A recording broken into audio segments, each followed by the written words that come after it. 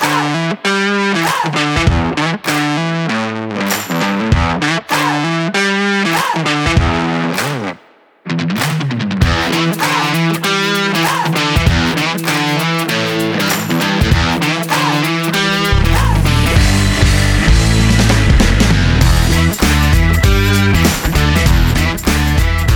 good morning, and welcome to Taking Ship, a guided cruise through dumbest timeline America. I'm Ellie Jacobs, joined today by Frank Spring. Maggie Moore's on the DL, and we hope to see her again next week. Hello, Frank. Good morning, Ellie. And good morning and hello to our many listeners. Many people are saying how much they enjoy this podcast. You hear it more and more. You really do hear it, Ellie, how much people love Taking Ship. And we remind all of you that your praise sustains us and your hatred nourishes us. So please give us feedback on our various media, and especially subscribe to us on your various podcast media, iTunes or wherever else you're listening to this thing.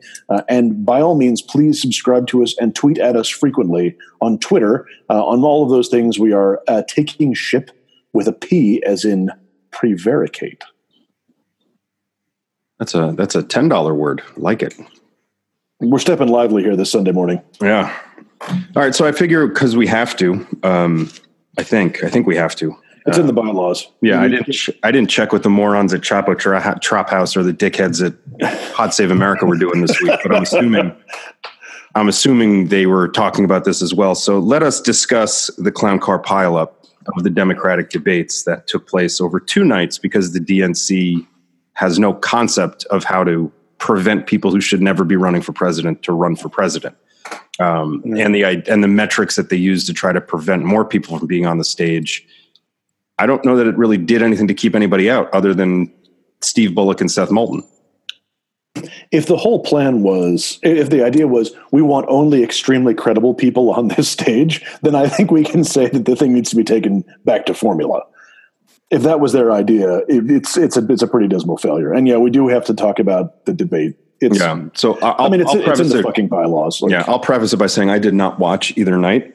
That was by choice. I made a good choice and watched Chernobyl instead. Hell yeah. Everybody should watch that. Yes, you should. It's very good. And honestly, we'll tell you as much about institutional politics today as watching more. It'll tell you more about institutional politics than currently, and especially in its time period, than the Democratic debates, for sure. Yeah, absolutely. I did make calls before both debates, and I think I played out pretty well on both in terms of my predictions. But I don't think that makes me a soothsayer. I think it just makes somebody who pays mild attention and was willing to go out on really no limb at all. It's true. I think both nights were pretty predictable. But let us reward your taking the chalk bets, because sometimes people don't take the chalk bets. Yeah. And there were people who didn't. So what were your predictions, and how did they pan out? I remember that you predicted that Castro would have a pretty good night, and he did. And that was a good, solid prediction, and it surely came to pass. He got a little bit of a bump, and in my view, deservedly so. Yeah, I said Warren would have a good night. Booker and kind of everybody else would embarrass themselves, and Castro would have a little bit of a breakout. All of which I suggested at the time, and I'm going to try to scroll back through our chats and see if I can find it, but I don't think it's going to happen quick enough. And then the next night I said Biden would be fine. Sanders would make an ass out of himself. Kamala and Pete would perform as expected. And by that I meant they would both do well. And I said Gillibrand would be the big embarrassment of herself during the second night's debate. So let's pick up on that last one. We didn't talk about this before we recorded, but I would like to know, how would you say that Gillibrand was an embarrassment, or at least did poorly? I think she did. I think she did not well. I had higher expectations. I don't think she should be running for president. I think she's a competent senator of the great state of New York. I have voted for her. I won a bet when David Patterson picked her to replace Hillary Clinton in 2008. I don't think she has any business running for president. But I thought that a debate stage like that, she had an advantage. There was a good possibility for her to break out, or at least have a couple good points. Oh, one other thing I said was that Beto would suck. You did make that prediction, and lo, it came to pass. Yeah, but that's not surprising because I've been saying that a well-funded armadillo would be a better politician than Beto O'Rourke is. Do you have one? That's my take on Gillibrand. Wait, hang on. No, I really want to get back on this well-funded armadillo thing. Do you have an armadillo, and can we create a pack for it? Because honestly, I would love to run an armadillo for something. I mean, no one's running for Texas Senate.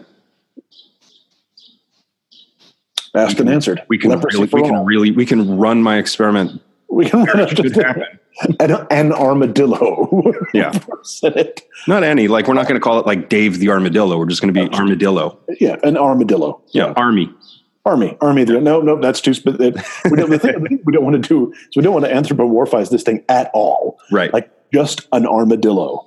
Right. And the best part is they're so, they're ubiquitous throughout Texas. So we don't really have to like move the campaign from one place to the next. Yeah. It'd be the easiest there's always an armadillo there. Absolutely. It'd be the easiest thing. We thought it was impressive when Beto visited every county in Texas. Yeah. Holy smokes. We will create an office in every county in Texas staffed by a single armadillo, at least one, in some cases, many.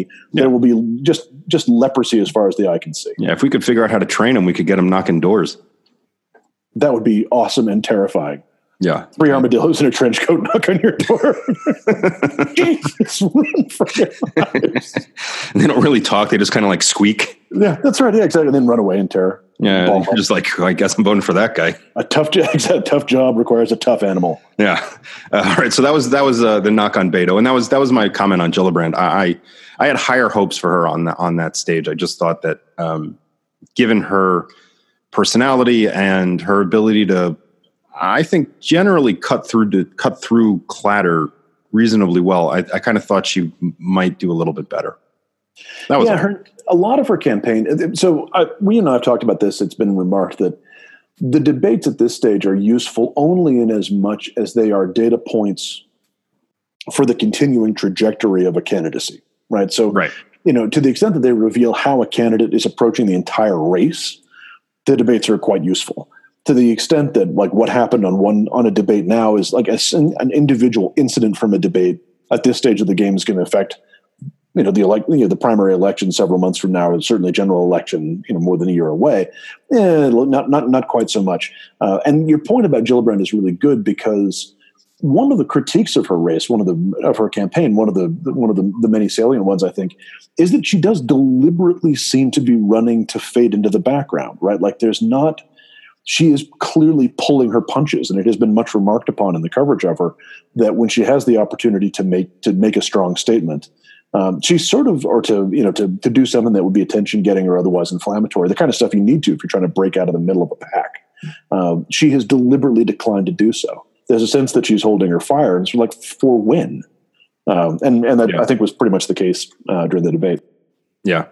So those were kind of my observations from afar, and we're going to get into this a little bit deeper, but those are my observations going in, and then kind of how they played out. But I would, one thing I would just remind everybody to keep in mind, as you mentioned that. Or the primaries debates from this early on are going to have next to no impact in Iowa 8 months from now, or New Hampshire or anywhere else. But the DNC fumbled this. It should never have turned out to be like this. They took some lessons from the clown car pileup that the Republican primaries were in 2016, but not enough of the right ones, and they didn't adjust appropriately. I don't think. I think, doing it on 2 nights and doing it by lottery was mildly clever as opposed to doing like, a varsity and a JV debate, even though it sort of ended up being that anyway. I think the DNC once again has just managed to figure something out and fuck it up to a point that this will continue to hurt us, I think, as a party. Yeah. I mean, there is way too much noise here. And that's kind of inevitable if you've got 24 candidates, of whom 22 actually took the stage, or 20. Yeah, was it 20 in the end? Was the number of candidates? Yeah. So it's funny when you talk about the not dividing in diversity in JV. I'm glad you said that because I was sort of reminded irresistibly in the first night's debate. that Elizabeth Warren was like that high school junior who plays on varsity and has been for a while, but or like high school sophomore who plays on varsity and has been for a while, like is just that like varsity caliber athlete, is still eligible for JV, and periodically the JV team picks them up so they can beat the holy hell out of someone else. To some poor unsuspecting bunch of like freshmen and sophomores. Like she definitely like had the look of someone who was just wildly outclassing everyone around her. Yeah. On the first night. And that's not to be surprised, right? She's incredibly capable, very bright, very persuasive, has a strong theory of the case. Yeah. And is running a good race. Like you would expect that from her. What really disappointed me was to not have Sanders and Warren on the stage together. And this is one of my big takeaways as we dive into this a little deeper. I don't understand why there wasn't more of a concerted attack at Bernie Sanders. Like, let's just get rid of him. All his poll numbers have only gone down since he endorsed Hillary in 2016. That may be why there wasn't a concerted attack on him. He's an old carnival barker who has no new message. All of his messages that were of any value have been either picked up by other people or adjusted by other people or presented much better by other people, Elizabeth Warren, to the point that I don't understand why there wasn't some sort of pileup of, hey, Bern, if you're on the stage, how come you're not a Democrat? Or why didn't a moderator ask him now or in 2016 why he's not a member of the Democratic Party? But that was like the fact that they kind of just they're letting him die a slow death is either really smart or really, really dumb. And it's going to lead to a long bleed that's going to hurt people. I think you make a good point that I've kind of gone back and forth on whether he should just be left to kind of suffocate, because I think, he's still raising a lot of money, raised a lot of money after the debate. He still has a large, the guy is by no means out of the race. Right. But we're in agreement that he will not be a factor after New Hampshire. Yeah, I do get the very strong sense that the person who will end up representing the left of the party in the final, as we sort of think about this in terms of like a tournament, like there's going to be sort of, 3 to 6, probably 4 candidates who are going to, maybe 5, who are going to be left standing at the end that are going to be the really credible ones. Yep. And the left of the party, sort of our view and a fairly popular one is that Elizabeth Warren is going to represent that part of the party. And I think that's appropriate. Sanders, first of all, you were right. There is a sense that he's got this core support that people who still believe in him. He has still been right about a lot of stuff. His critiques are not bad. But Elizabeth Warren has the same critiques and issues prescriptions that are a lot more tolerable and a lot more thoughtful. So I think she's not Larry David yelling at me. Yeah. And there's a huge stylistic difference that I think redounds to her favor. So yeah, I wouldn't anticipate that she is going to be the leftist candidate. And I suspect that, which in and of itself tells you how far to the right the Democratic Party has gone, because while Warren is solidly on the left of the Democratic Party, she, in the standards of, say, European politics, would be considered a fairly conservative Labor Party or Democratic Socialist. Yeah. But that's going to be her. Everyone else is going to be to the right of her. And I guess the idea, but I concur with you that, and I don't know if this is a political judgment or if I'm just tired of his ass, but I am ready for the transition of energy from the left, from Sanders to Warren. And there will always there will be a crew that will just hang on to Bernie for dear life. A friend of ours is running his campaign in New Hampshire. Yeah. And there is going to be that segment of people who, when he loses or drops out or whatever, are going to do Bernie didn't fail us, Bernie was failed. Right. And it's the same thing that's happening across the pond with Jeremy Corbyn, right? It doesn't matter what the outcome of the next general election is, or the one after that, or the one after that. Long after he has died, he will be the one who got away because the whole electorate betrayed him. And Bernie is going to have those people until the end, but to the extent that you need a sizable plurality in order to be a credible candidate, those people are going to move over to Warren, and we hope it happens soon. Yeah, and it's interesting that the demagoguery that grows up around leftist candidates, look at Lenin and then just go from there. That's true, but at least Lenin had some constructive ideas. I'm going to defend. I'm going to get on this podcast. I'm going to publicly defend V.I. Lenin. There will be no consequences. I heard, one of my favorite things is kind of just overhearing people in New York, and I overheard this at a bar the other night about communism. They were having some conversation about socialism, communism, whatever, and the guy said, "Well, communism seemed like a good idea at the time." It did. It honestly did. Like it did. And I mean, this is gonna go down. You and I are both at that tipping scale where we're no longer supposed to be socialists, but there's still some ideas there. Oh yeah, for sure. I mean, I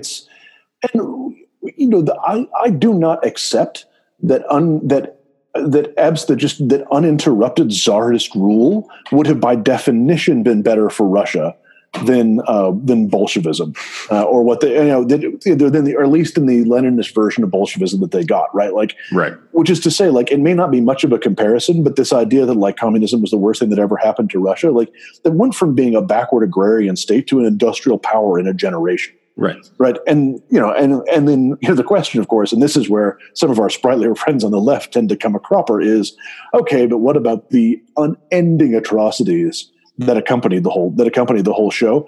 And it's pretty hard to answer for those. But anyway, so this is what it gets at. It seemed like a good idea at the time.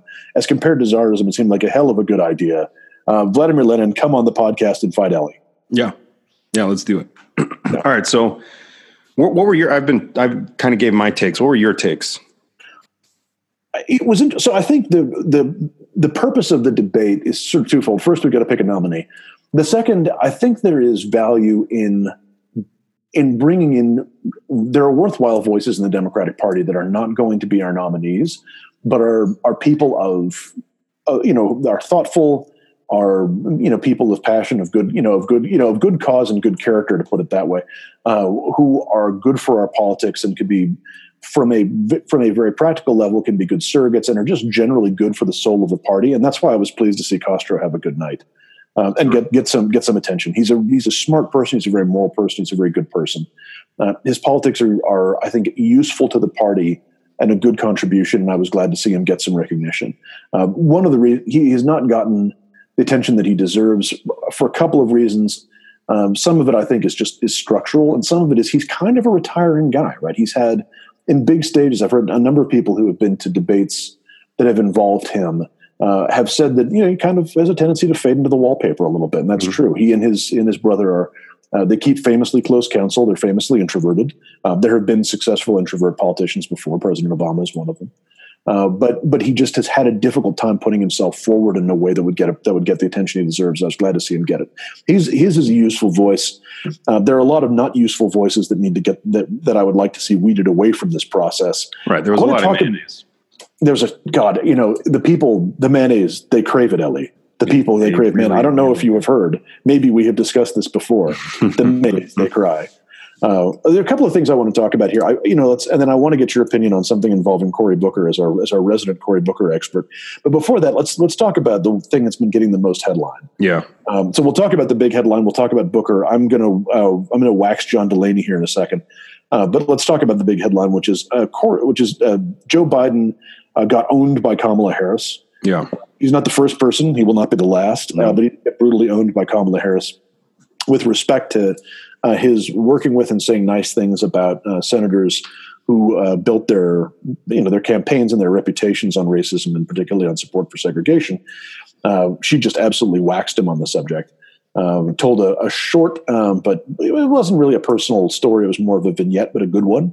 And he responded with what was it? What was his exact line? He kind of apparently he babbled through the minute or so that he was allotted, and then at the end I don't exactly remember the exact order of the words, but it was something of "My time is up, I'm sorry," or it was "I'm sorry, my time is up." Like I think it was "I'm sorry, my time is up." That was the most audible part of it, and it's not a good. That's you don't want to create a bumper sticker, as they say. No, that's a real bad look. That's the kind of thing that does stick in people's minds. So yeah, I'm sorry, my time is up. That was one thing. The sense, your sense, I know we were talking about this, and I concur, is that the individual moment, I don't know, that line might stick, actually. I'm sorry, my time is up. That line might stick, but I think that we talk about the left-right divide in the party. I think that there's still a huge generational divide in the party, and old people still vote, especially in the primaries. So I think Joe Biden has a certain level of inoculation against some of that. Add in the Barack Obama coattails, even if the president doesn't come out and endorse him, there's still a lot of goodwill.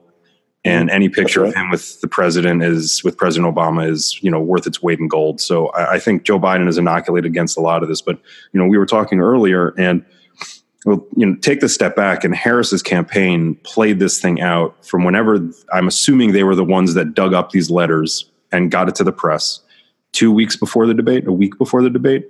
Yeah, these were exchanges perfectly. The letters were exchanges between the exchanges between Biden and these two segregationist Democratic senators who were also, leaders in the party at the time and were in charge of the chairmanships. I mean, this is why you pay for Oppo research, friend.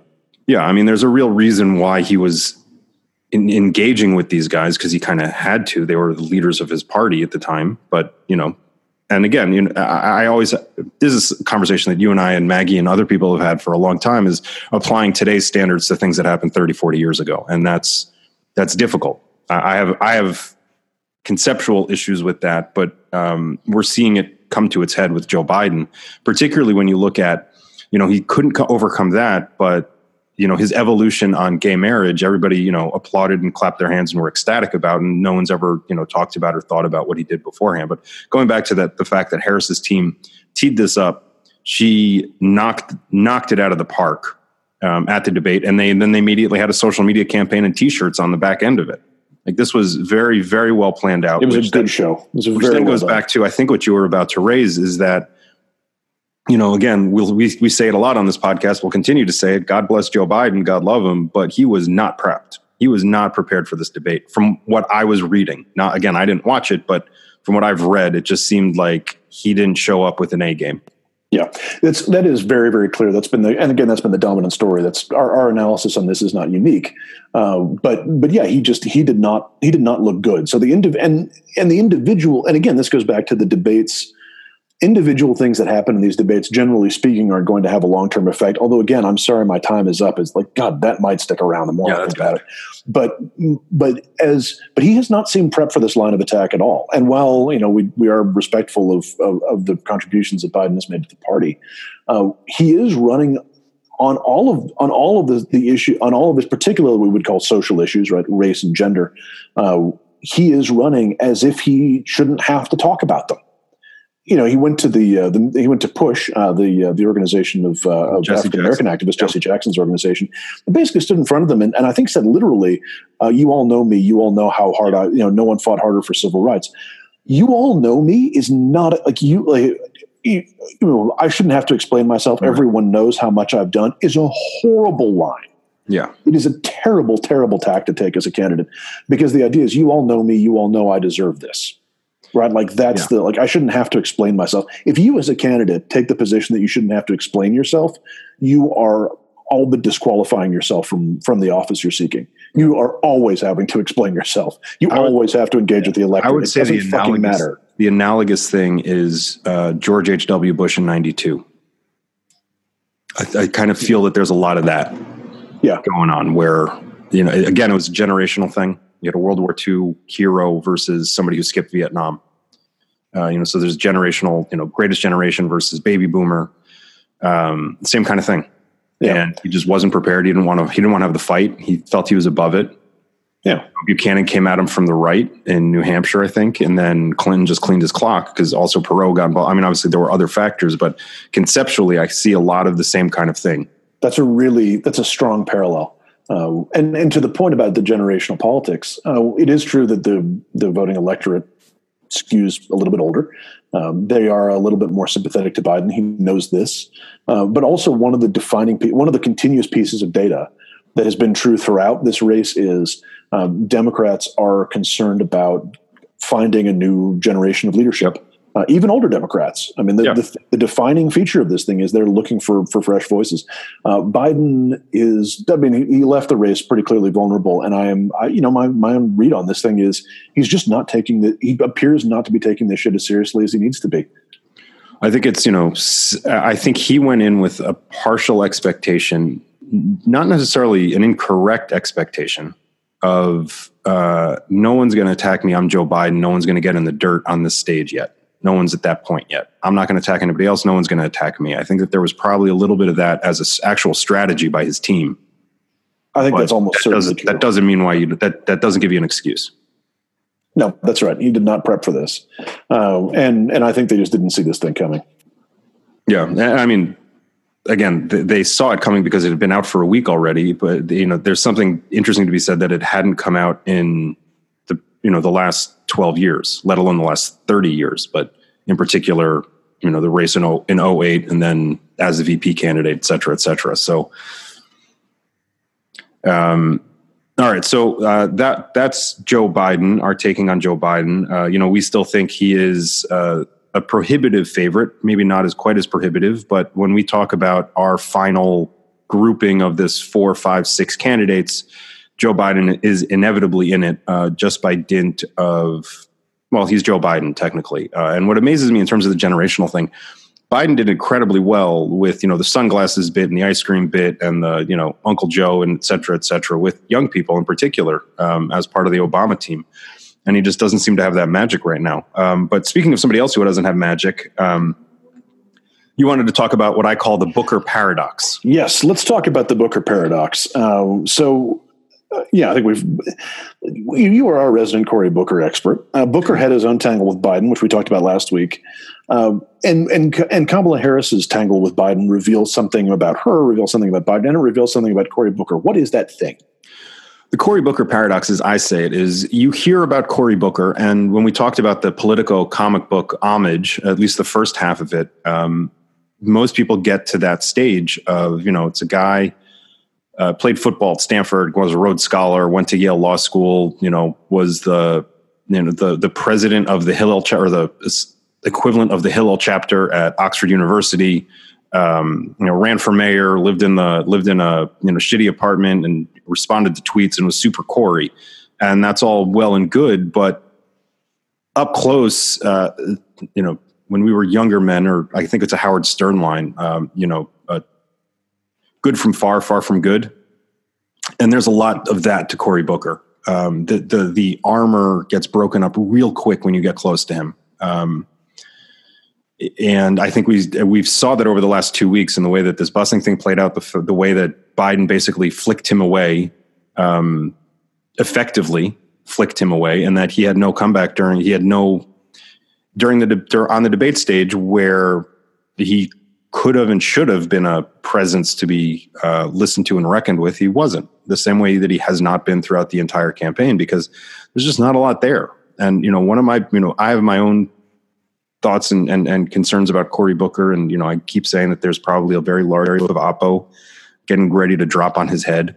But the fact that he was so close to Shmuley Boteach for so long is really a poor sign of judgment in my mind. And I will be very glad for Cory Booker to not be in this race anymore. I think he's sucking up energy. I think he's sucking up, a lot of, he's sucking up a lot of stuff that should be going to more worthy candidates. And I think he has demonstrated he's not worthy. Can you say a little bit more about, just for our listeners who don't know Shmuley Boteach? So Shmuley Boteach is a Chabad Lubavitch rabbi who now runs some cockamamie organization called the Values Network or something like that. If you get a hard copy of the New York Times, he periodically takes out full page ads to trumpet some, latest right-wing attack on left-wing politicians about some comment about Israel.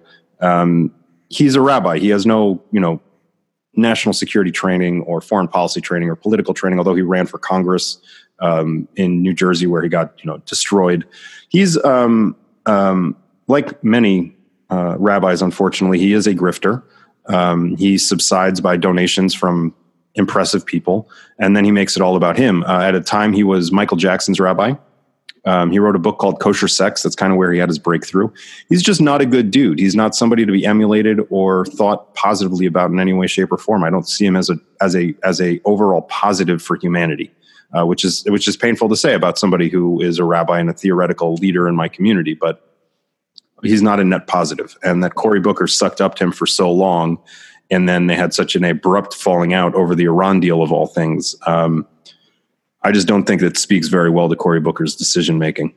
Yeah, that's a fair critique. There's also a good piece in the New Republic recently about Booker and economic development funds, which I highly recommend. I think Alex Perrine might have written it. Anyway, so there's the Booker paradox, and I think part of that's fair. For a long time, he's been the next big thing. And the critique that we have always had for him, I think, is that he's just significantly more sizzle than steak. And that continues to be true. Yeah. I want to take a second and wax John Delaney, because Delaney may be the most absurd candidate of all. If we're talking about the debate, I would actually argue that he is marginally more insane than Marianne Williamson, actually, in terms of the fact that he quit his job in Congress and started running a year and a half ago, I think. Yeah. And has been to every county in Iowa at least once, and is polling it maybe negatively. I'm not even. Yeah, it's the whole thing has the calculus behind his candidacy appears to be, what if Martin O'Malley, but sour and unlikable? And it's a bold strategy, and I'm bound to respect it, I suppose. But his whole thing is he's captain of Team Y, though. I think he's captain of Team Y, though. That's exactly right. There's no clear. It's not clear. One of our friends and listeners, Mike, you know who you are, has a good line about him. Like, his candidacy is based on the theory that America faces a large number of problems, none of which we can solve. So he's that kind of, like, all of the instincts of the center, of the sort of center liberalism to, like, get up and tell us why we can't accomplish things and how we have, like, the worst elements of triangulation. Well, the Republicans are right. We can't pay ourselves more than we make. Just endless, like, mealy-mouthed bullshit. Yeah. All appears to be represented in this one human being. And he had a line about Medicare for All that Politico picked up on and said was going to become a problem for Democrats in the general election. It's actually, let's take a step back about the Medicare for All thing. So the moderators posed this strangely worded question to both sets of 10 candidates. The first night, Warren and de Blasio, again, Team Y though, raised their hands, and they were the only two. And then the second night, it was Harris and Sanders raised their hand, and then Harris recanted immediately thereafter, saying she didn't quite understand the question properly. But the New York Times did a good piece on this yesterday. I think it was yesterday. Kind of, she has been all over the map on this. Yeah. This is sort of the thing that she has decided to not stick a flag in, and she's going to play both sides. And part of it is that in her defense, the question was horribly worded. Like, it was something like, would you support a Medicare for All and give up your government and give up, and it was something like, would give up your private insurance. And she says she interpreted it as her personally versus her as the leader of a.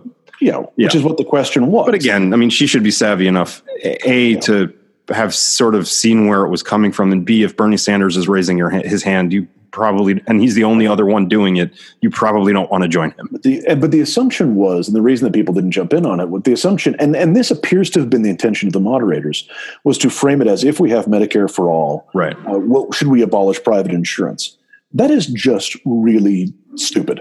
That's, right. And it reveals, respectfully, and by that I mean not respectfully at all, it reveals the stupidity, and there's no other word for it, the stupidity of the anchor of the moderators and the people who designed those questions, because there is not Medicare, what we would call Medicare for All, either whether it's a single payer system or a government run healthcare, a government health insurance like a government healthcare system like the NHS, does not preclude the existence of private health insurance. Right. Britain has a centralized health service, the NHS, famously. It also has private health insurance. There is nothing that says if you have either government insurance or government health care that you can't have private insurance. That is just not that is a choice that America would somehow be obliged to make, is a figment of these people's imagination that they chose to ask it on the stage like this. And it speaks directly to a Republican critique.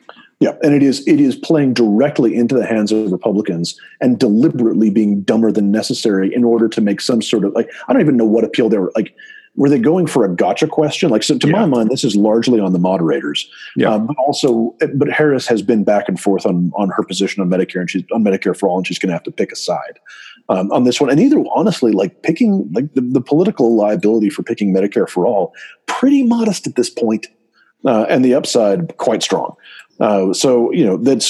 There are all kinds of positions, but she's going to have, there's a range of positions on this thing, but she's going to have to take one. Delaney took one. And again, this is the line that Politico picked up on that I want us to know about and stomp on. Delaney picked up on it. He said, I've talked to a bunch of hospital execs and administrators, and they said and I asked them, if you had to charge Medicare rates for everything, what would happen? And they all said, we'd go out of business. And hospitals, when they bill out a service, they bill at one rate for Medicare, they bill at another rate for private insurance. The Medicare rate is lower than the private insurance rate. It's negotiated by the government. The government has a sense of the value. The private insurance rate, which they also pass on to individual consumers who don't have private insurance or whose insurance doesn't apply, is how you get things like, and I'm not making this up, $5,700 for a bandage and an ice pack for a woman who visited an emergency room, I think in North Carolina.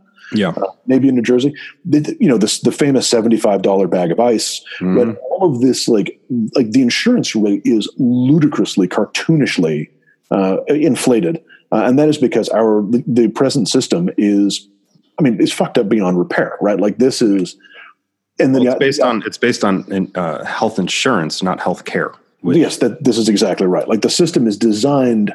The central organizing position of the present healthcare of the American healthcare system is designed around providing a lot of services and charging a great deal to insurance companies for them. And then the insurance companies then pass the costs on to their consumers, and on we go until people can't afford their health insurance and they're ruined. So the idea that, well, we can't have Medicare for all because it will drive hospitals and healthcare providers out of business, and instead we must therefore support a system that charges $5,700 for a bandage and an ice pack and produces medical debt-related bankruptcy as if that were its purpose, is the kind of mealy-mouthed bullshit that led the Democratic Party to this sorry pass in the first place. And my final point on this before I have a rage stroke is countries that have what we're calling Medicare for all, for others would call single-payer or an NHS, it's not like they don't have hospitals. It's not like they don't have doctors. Those countries those people get better care, and they do it at a much lower cost. Delaney's argument is we should punch ourselves in the dick for no reason other than that we're afraid to stop punching ourselves in the dick. It was a goddamn disgrace, and that put forward with the imprimatur of the Democratic National Committee provides matter for extremely grave reflection. Yep. But we want to close this out. We don't want to keep people along for too long, but we do want to touch on a couple of other things that happened over the last week as sort of the wrap up. One is Jared Kushner's fantasy economic peace plan that took place in Bahrain this week. Was a huge success. Peace has descended upon the world. I don't know if you all noticed, but we're all more peaceful. Yeah. And if you didn't hear anything about it, that's because the White House drastically downplayed this thing after they realized it was going to be a disaster. The second thing is Donald Trump at the G20, laughing with Vladimir Putin about election interference. And then the third thing is his made-for-TV moment of walking into North Korea today with Kim Jong-un. And I would just continue to remind people that as you saw 20 Democrats sniping at each other relatively peacefully, I would say, during these debates, there is a bigger issue at stake here. And as I have said multiple times on this podcast, the analogy I like to use is the house is on fire. Your kid and your dog are upstairs, and you're standing in the kitchen fighting about which stemware to save. There's a bigger issue, and if this debate is just going to help us get a little more clarity on who those couple people who could potentially beat Donald Trump are, fine. But if there's going to be another one of these there is another one of these clown cart pileups in a couple weeks.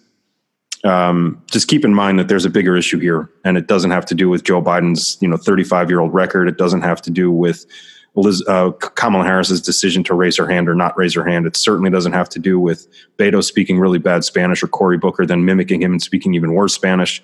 And it definitely doesn't have anything to do with Marianne Williamson being a lunatic or Andrew Yang not wearing a tie. That's all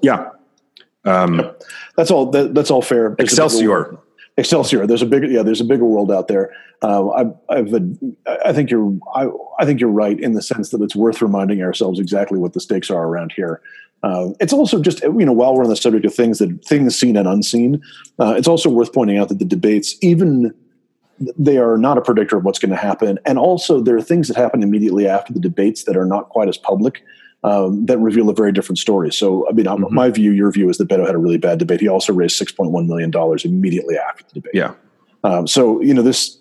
take the debates with a grain of salt, and also continue to be aware of what the hell is happening. This is a good reminder for for particularly people who think a lot about Democratic Party politics, who can get so wrapped up in our own internal stuff that we tend to miss the fact that there's been a big week of international developments, most of which have not been great. Yeah.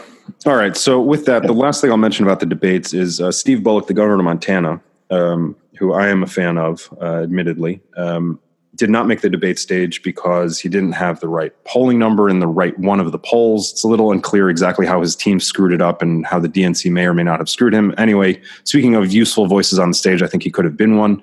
But his team put together quite the coup on having this exclusive thing on The Late Show with Stephen Colbert, where they put 10 Steve Bullocks up against each other and they debated each other for like 3 minutes. It was a brilliant little bit. We put it up on Twitter a couple weeks earlier in the week. We'll put it in the show notes. It's very worthwhile watching, and it's a real compliment to his campaign team for putting something like that together, given that he should just be gone by this point for not making that debate. All right, with that, we're going to keep this short. Thank you for listening. Please do subscribe, rate us. Follow Frank at Frank Spring, Maggie at Maggie M012. Follow all of us at Taking Ship, and that's ship with a P as in psychedelics, which probably take that before the next Democratic debate. And with that, Frank, where are we headed this week? Friends, surprisingly, we are headed to Oak Ridge National Laboratory in eastern Tennessee, where physicist Leah Broussard is trying to open a portal to a parallel universe. That's right. I'm not making this up. This physicist has an experiment which she believes will allow us to see a potential mirror universe, assuming that it exists. This mirror universe would exist apparently, potentially, exactly next to our own. Has its own laws of physics, its own history, its own mirror atoms and mirror rocks. May have its own matter as well. It's wild. So I honestly can barely get my head around this, but here is my question. To quote Dick Cheney and about the Large Hadron Collider, I am not making this up, what is the potential for the weaponization of this project? And follow-up, can we use it against the sea? Good questions all, and certainly raises the question of what Dumbest Timeline America looks like in this parallel universe. Thanks, everybody. We'll talk to you later.